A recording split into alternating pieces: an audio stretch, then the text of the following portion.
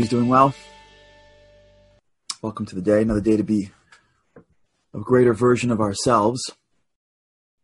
We've been talking a lot about this concept of positivity, especially in terms of how we frame ourselves, how we begin our days, how we begin sort of striving towards more. It's really critical that we understand that to the extent in which what we're striving for is to remove pain or to get something through a negative, there is a shelf life to that. There's a shelf life when we are action or results oriented to remove something. People that create movements around what they're not usually end up imploding. You see this around even the country today. Movements built on what other people are not. There's plenty of rhetoric of what we don't stand for. And that works in moments of extremism. But long-term, individuals, families, movements, nations, you can never exist on what you're not. You can never exist on trying to not be like X. Same thing with us. We don't have any long-term viability if we are trying to achieve a goal that is taking something from us. We have to shift it and create a positive identity and then use the challenges that are in front of us to shape our identity, because that's how you shape your identity. If you want to be a great parent, you develop the muscles of your greatness through the challenge of your children. Now the negativity, if you will, the moments of challenge aren't keeping you from something. You've defined great parent as being kind and accepting and whatever. Now, those challenges are actually the pathway to a positive image of yourself. And that's critical. And in this world of positivity, in this world of positive images, there is some individual who I want to speak to. Yesterday was a big day for my family. I lost my grandmother yesterday. My grandmother, she should rest in peace, live a long, wonderful life. Doesn't make it any easier when she goes. The loss of life is always tragic, even if it comes after many years. And when you lose somebody that you love, especially I find, I don't know how you feel, I find when you lose somebody that got older in life, you've watched them through multiple stages. You had them when you were little, and then you watched them as you got older, they got older. And as they got older, their role changed. What's interesting for me is that when my grandmother passed away, I immediately went back to the grandmother that she was when I was younger. I don't know if that happens to you or not. I want to talk about my grandmother, because as I think through this idea of positivity, in many ways, she was the paradigm of that. You know, we are losing a generation of superstars. The Holocaust survivors that are getting older, for those that are alive should live and be well, are not just another generation. And even those that weren't in the Holocaust, that generation of individual, they're cut from a different cloth. They come from a different. They were created through challenge. The Talmud speaks about a diamond cutter. I think it was diamonds that would put his diamonds through the fire, or the metals through the fire to sharpen or to clean, so that it would be more perfect. In many ways, those that came out of the Holocaust, the horrors of the Holocaust, if you emerged from that, you were a different human being. You stood for something that other people didn't stand for. You couldn't. People couldn't stand for what you stood for. They didn't have it. And everybody came out very differently. My grandmother came out, and she had this perspective that was so incredibly positive. Her line to us was, whatever you do, just be happy. And in the beginning, I thought it was just like, the way grandmas just want their kids to be happy. But as I got older, I started to understand that it wasn't just her way of saying, just be happy. It was her outlook on life. Challenge could break you. And what she went through was unthinkable. She grew up in a small town outside in the district of Romania called Rosalvia. Her father was the town rabbi. She lived in a small little hut with many brothers and sisters. There was no heat, so they would sleep on top of the stove. They had, I guess, some kind of covering, a cement something. The town mikveh was in her house. The town school was in her house. When she was little, she would listen to her father give classes to the boys. And she would whisper the answers to the boys because she was smarter than them. And she knew the answers and they didn't. So she was faking to sleep. And just a little over, they were studying at the feet of her father early in the morning, and she was pretending to be sleeping. And she would whisper the answers. And the Nazis came. And they dragged her father to the town square. And in order to mock the Jews, they ripped out the hairs in his beard. I can imagine a daughter watching her father going through that. Then came Auschwitz, and near death. Her miraculous recovery and her survival. When you go through a life like that before you're 20, how does it not harden you? How does an individual manage to live a life with the expression on her lips of just be happy when the beginning of her life was anything but? She didn't have a hard time. She didn't not get into the college of her dreams. Her team didn't lose in the NCAA tournament. Her family died. Her parents, her brothers and sisters, her way of life. She ended up with nothing. She stayed at a cousin's home. When she came to America for years, she worked as a seamstress. She and her husband, my grandfather, raised 3 phenomenal girls. How does a human being we're not talking about a story in the Talmud. I'm not talking about some massive rabbi or Rebbitzin or individual from the 1600s in which we sing songs. I'm talking about my grandmother. I'm talking about a regular lady that nobody knows about. How does a person open with that much destruction and end with a life whose mantra to her grandkids are, whatever you do, just be happy? So one time we were together in her home in Delray Beach, Florida. And it was early in the morning, and my family, we had visited her, and everyone was still sleeping, but I was up early. And my grandparents, as you can imagine, were up early. And the 3 of us were having breakfast.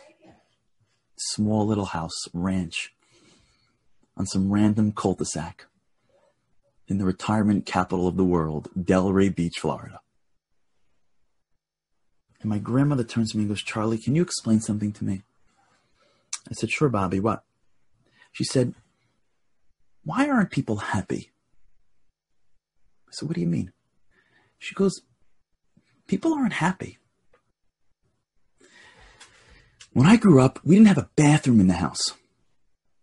We made our own clothes. We lived in one room I didn't have anything growing up. Anything. And I don't remember much of that life before the war. But I remember we were happy. I remember we were happy. We just lived a happier life. How is it that I look around the world today and we have everything? I mean, there are things that we have that I wouldn't even have known to dream of. Like, I wouldn't even have been able to contemplate dreaming of. Like, I don't dream about moving to Mars. I wouldn't even know how to dream of that. I wouldn't even know how to dream of having my own spaceship. I don't know, maybe in my lifetime I'll be able to like get out of my car and get into my spaceship and fly. I don't know. I don't even dream of having my own spaceship. My grandmother didn't even dream of the life that she was living. And she turned to me with the most curious, non-judgmental, confused question. What in the world is going on? How are people not bouncing down the streets? How are people not waking up every morning and floating through their days? How is something as insignificant as half the things that drag us down even able to get into our consciousness? And I turned to her and I said, I have no idea. I have no idea. And that question that she asked me has stuck with me for so long. You see, we live in a life, we live in a world where I believe we are being sold this notion that happiness comes at the end of our goals. That when we achieve a goal, what we feel after achieving the goal is happiness. It comes, I believe, from this like a piece of this need of significance. But significance is not a sense of life satisfaction. It's deeper than that. I think we live in a world where we are all so in pursuit of something that we believe that the reason why I am unhappy is because I don't have the thing that I want. And when I get the thing that I want, then I'm going to achieve or feel the happiness that I'm waiting for. This is why I believe so many people are on medication for it. This is why I believe so many people that are at the tippy top of society are having such a hard time. This is why I believe you see people that have spent a life amassing fortunes. As they hit a certain point, they spend the rest of it giving it away. It's because the equation of I am going to achieve happiness after I hit my goals is just simply not true. Yeah, I think it's consumption. You see, in order for we're not going to do this economic lesson, but maybe I'll toy with it, and maybe we'll do it another time for those who care about macroeconomics. You know, believe it or not, I got this theory from a rabbi. There's a rabbi named Rabbi Moshe Shapiro, one of the foremost educators in the past 100 years, and I get his talks, and they're so incredibly deep, and he speaks about this. Maybe we'll have the time just to delve into this alone. He explains a theory that you would think it's coming out of an economist in Harvard, not a rabbi in Jerusalem. He speaks about how an economy that is based off consumption allows expansion, never-ending expansion. Right? If the economy was based off what is needed, at some point needs are satisfied. At some point you have enough to eat. At some point you have enough to live in. At some point the economy will grind to a halt because there's only so much you can consume for need. But if you're consuming just to consume, then it's infinite. So if I'm going to consume based on what I actually need, at some point it's going to come to an end. But if I'm going to consume in order to satisfy an emotional need, I'm not saying anybody thought of this. I'm not saying anybody's smart enough to think of this. I'm just saying this is probably I think this is where we are. That the pursuit of happiness, not the way I don't believe Jefferson intended, is really just a pursuit, as Stuart just mentioned. As we consume to be happy, if we don't ever become happy because consumption doesn't lead us to happiness, we'll never stop consuming. Because consumption isn't based on an actual need. It's based on a perceived emotional need. And so it'll never stop. And what my grandmother was trying to teach me, and what she stood for in her life, and after her life, because people like that, even though their bodies stop, they don't die. They live in their children and their grandchildren, everybody around them. She taught me that never wait for happiness. Never think that happiness is coming tomorrow when you're done. Whatever you're doing in life, do it with happiness. Whatever you're doing in your days, you need to bring happiness in. You have to work. So whatever it is that you're engaged in, you are engaged in it in a happy way. You are engaged in it in a way that brings joy.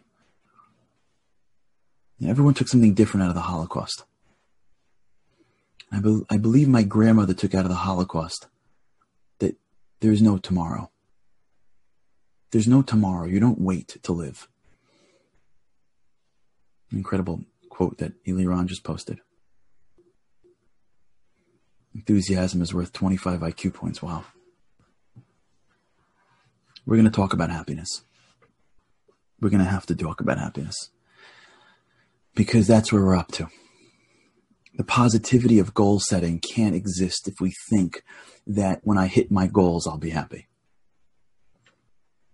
If we start to assume the reason why I am unhappy is because I haven't hit something, and then we create goals, and in the back of our mind say, when I achieve this goal, when I become this person, even if I'm doing it the right way, even if I'm doing it in the way that is positive, if I achieve this goal, then I'm going to find the happiness that I'm looking for.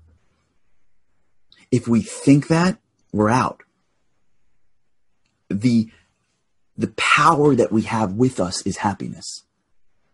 It's not what we get at the end.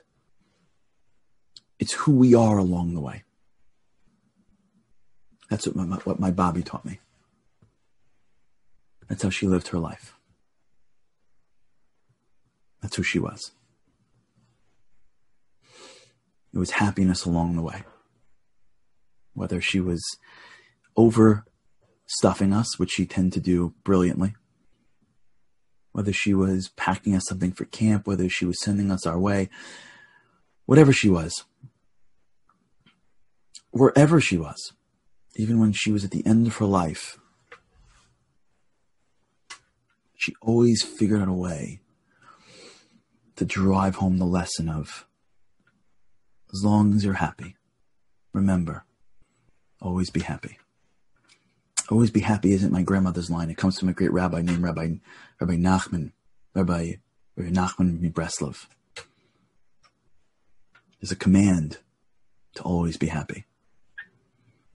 We're going to talk about this, and I'll tell you why, because this is a very sad Jewish week. We got to delve into this world of happiness and tragedy and challenge. We got to rip it apart, because if it's all into one bundle, we walk around without the mentality that we need to be successful. We'll talk about this in memory of my grandma, in memory of my Bobby, the woman who taught it to me. With God's help, we'll talk about it together. Thanks so much for tuning in. Thanks so much for being here. With God's help, I look forward to doing it again tomorrow. And then again and again until we can get to it together. With God's help, I look forward to seeing you again tomorrow on the Daily Boost.